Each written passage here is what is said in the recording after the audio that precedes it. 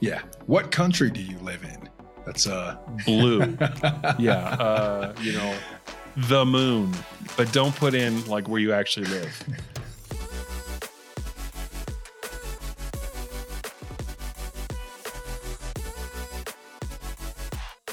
Today, we have another great topic to cover. We're going to be discussing passwords and how to manage your passwords. This again is a great topic, not only for business owners, but for individuals as well, because all of us have many passwords.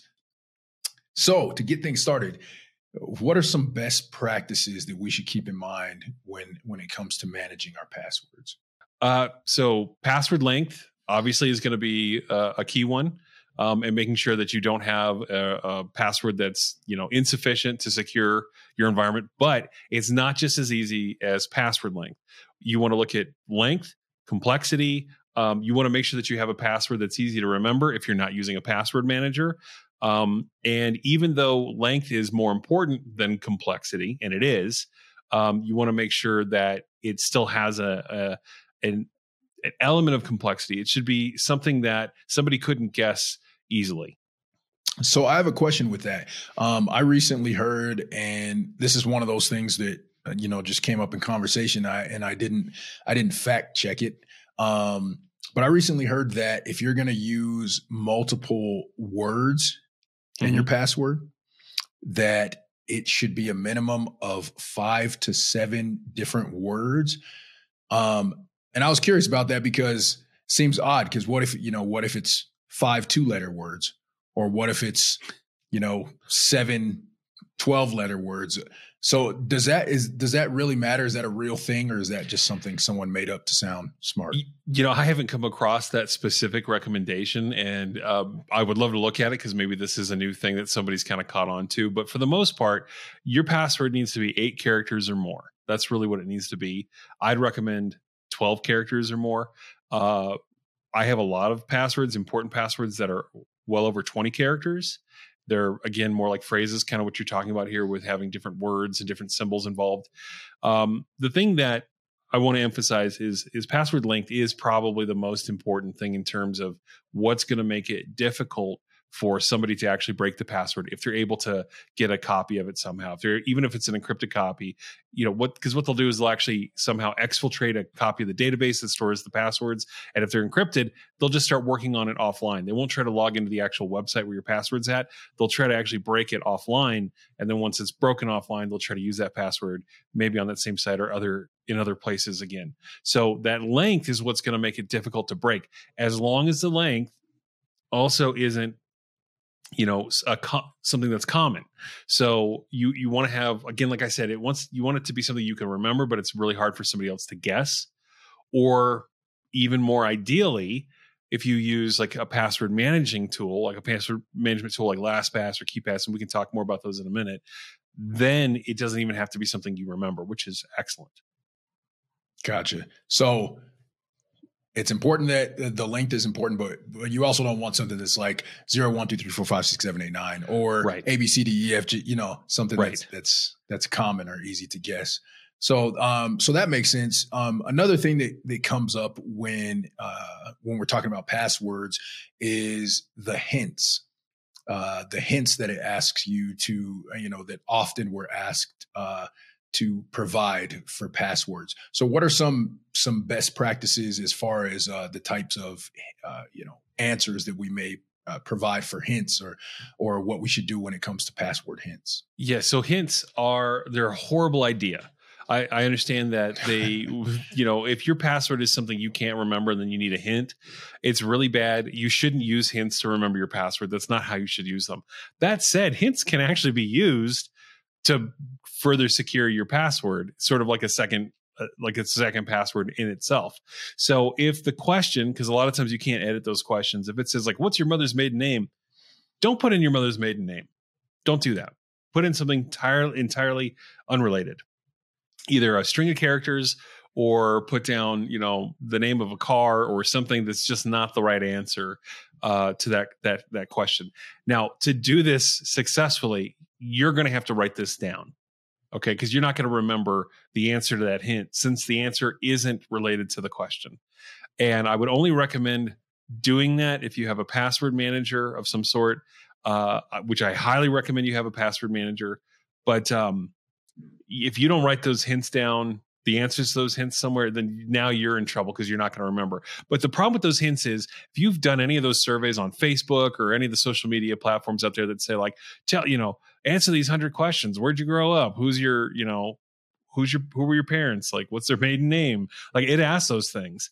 And some of those were done intentionally to actually steal the hint data from people so that they could get into their different online services. So if you filled out any of those things, or even if you haven't, a lot of this information is easy to obtain. It's not hard to find some of this information out. So do not rely on the hints. I recommend using an answer that doesn't match the question at all and then recording it in your password manager. Yeah. What country do you live in? That's blue. Yeah. The moon, but don't put in like where you actually live. Nice. Okay. Well, that's good to know. Some of it seems sort of obvious, but some of it isn't really. So that's good to know as far as hints are concerned. Now, you mentioned something with hints, but this can be, we can talk about this with passwords as well. Writing it down. Now, this is like, one of those things where it's like, should I write this down? Is that okay? Is it okay to write down your passwords? Should your password manager be like an app on your phone where you have all your passwords listed, or like a little notebook where you have like password for and you have it all listed there? So, okay, this is a controversial topic, and I'm going to give a slightly controversial answer.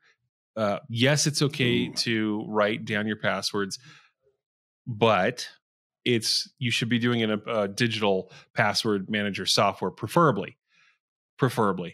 I highly recommend them. I really think that they're worth the investment. It doesn't matter your age or your skill set. You can absolutely learn how to use these. They are not hard. You do have to put forth a little bit of effort. And there are videos on how to use them. There's a lot of training material out there. If you dedicate a little bit of time to it, they're very simple and they will vastly improve your life. I'm telling you right now, I can't live without my password manager. If you're working with somebody who, let's say, maybe is a little bit older and they really do struggle with technology a lot, is it okay for them to write their passwords down on paper? I personally would rather they write down a good password, a strong password on paper and keep that paper somewhere safe than use a weak password, because the likelihood that the person who's going to try to get into their banking account or whatever it is off the internet, the likelihood that they're also going to have access to this person's home is low, right? A lot of times these attacks are happening from across the world, and that person's not going to walk into, your grandma's living room and steal her notebook with her passwords in it. Now, that said, where you keep that password book is important. Don't put your passwords on sticky notes next to your computer. If you're at work, let me say this too. I want to make a huge caveat. This does not apply to the work environment. Okay, I'm not talking commercially here. I'm talking personally.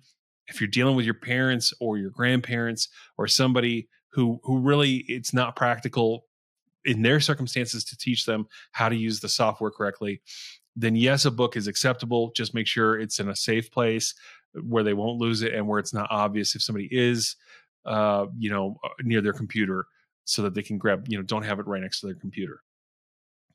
At work, there is no excuse, zero excuse, none for writing down your password on paper.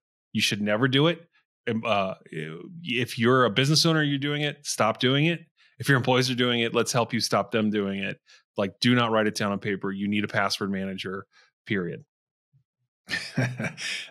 That's reminds me of working for a company where it was, hey, what's the password for this? And it was, a drawer got pulled out and a folder came out. Oh boy. And there was just a bunch of passwords. So high trust level, but maybe not the highest security level. No, not at all. So that is some good advice for business owners, for anyone who is, running a business, managing a business. Don't write your password down. You heard it directly from Travis. Don't write it down on paper. Don't write those down. Yeah, you can write it down again in the software that's intended to keep them. That's great. That's where you record that. And there are a couple different services out there that you can look at along those lines. A couple popular ones I'd like to name off. LastPass is one that we've used quite a bit. It's very popular. 1Password, KeePass, Keeper, Bitwarden, RoboForm. There's dozens of these.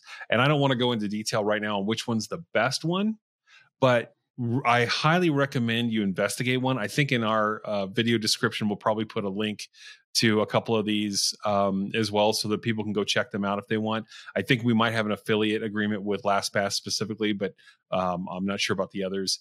But take a look at these digital password managers, because I really do. I mean, I can't recommend them more. I have over 500 passwords that I have to keep track of. I could not do that without a password manager. It just wouldn't happen. I would just have 500 bad passwords. They'd be the same password 500 times.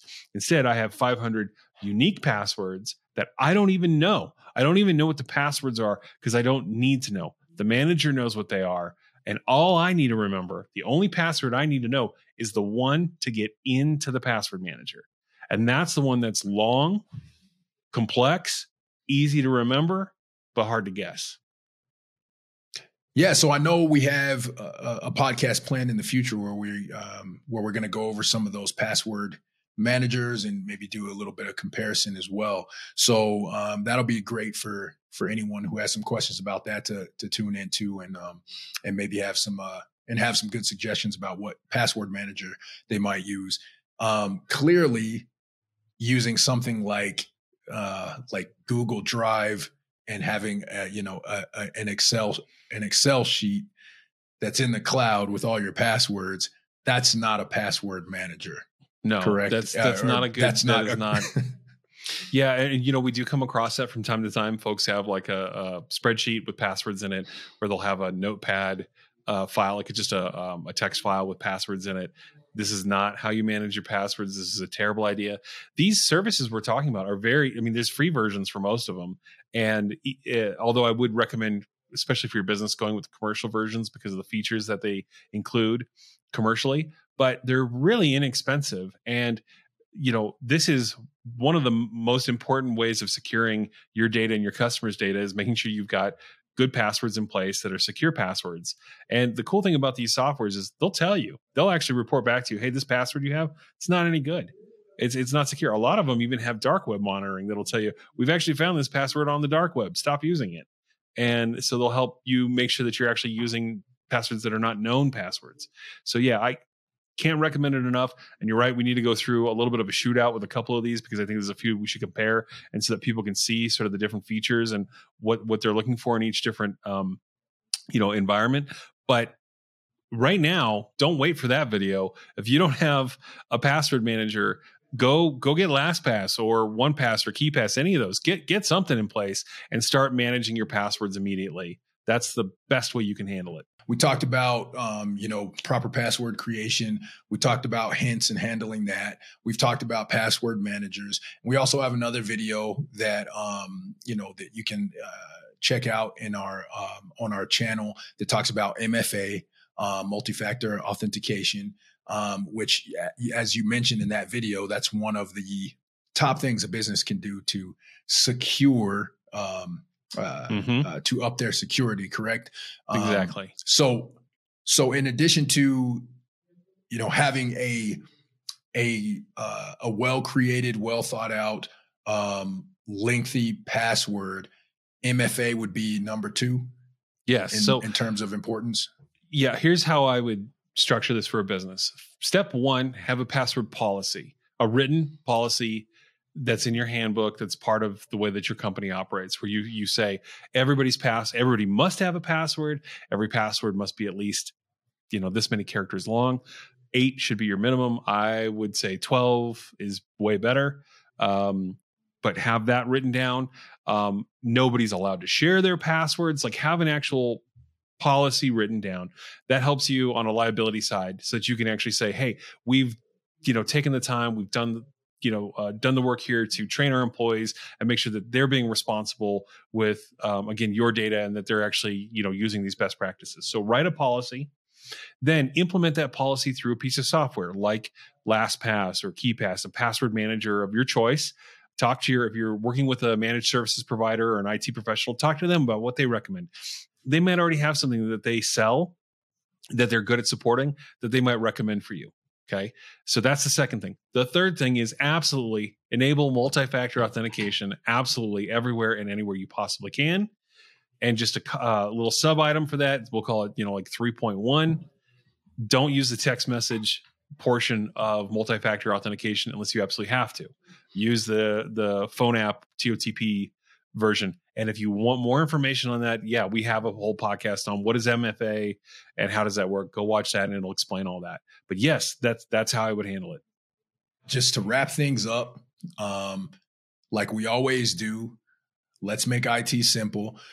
30 seconds or less if you want to give us some of the key points in how to manage your passwords. Don't write them down on paper. Use a password manager. Make sure your passwords have a good length and are complex, but it's got to be something that's easy for you to remember, but not easy for somebody else to guess. Use multi-factor authentication. How about that? How about we just stop it there and make the 30 seconds for once? See if we can do it.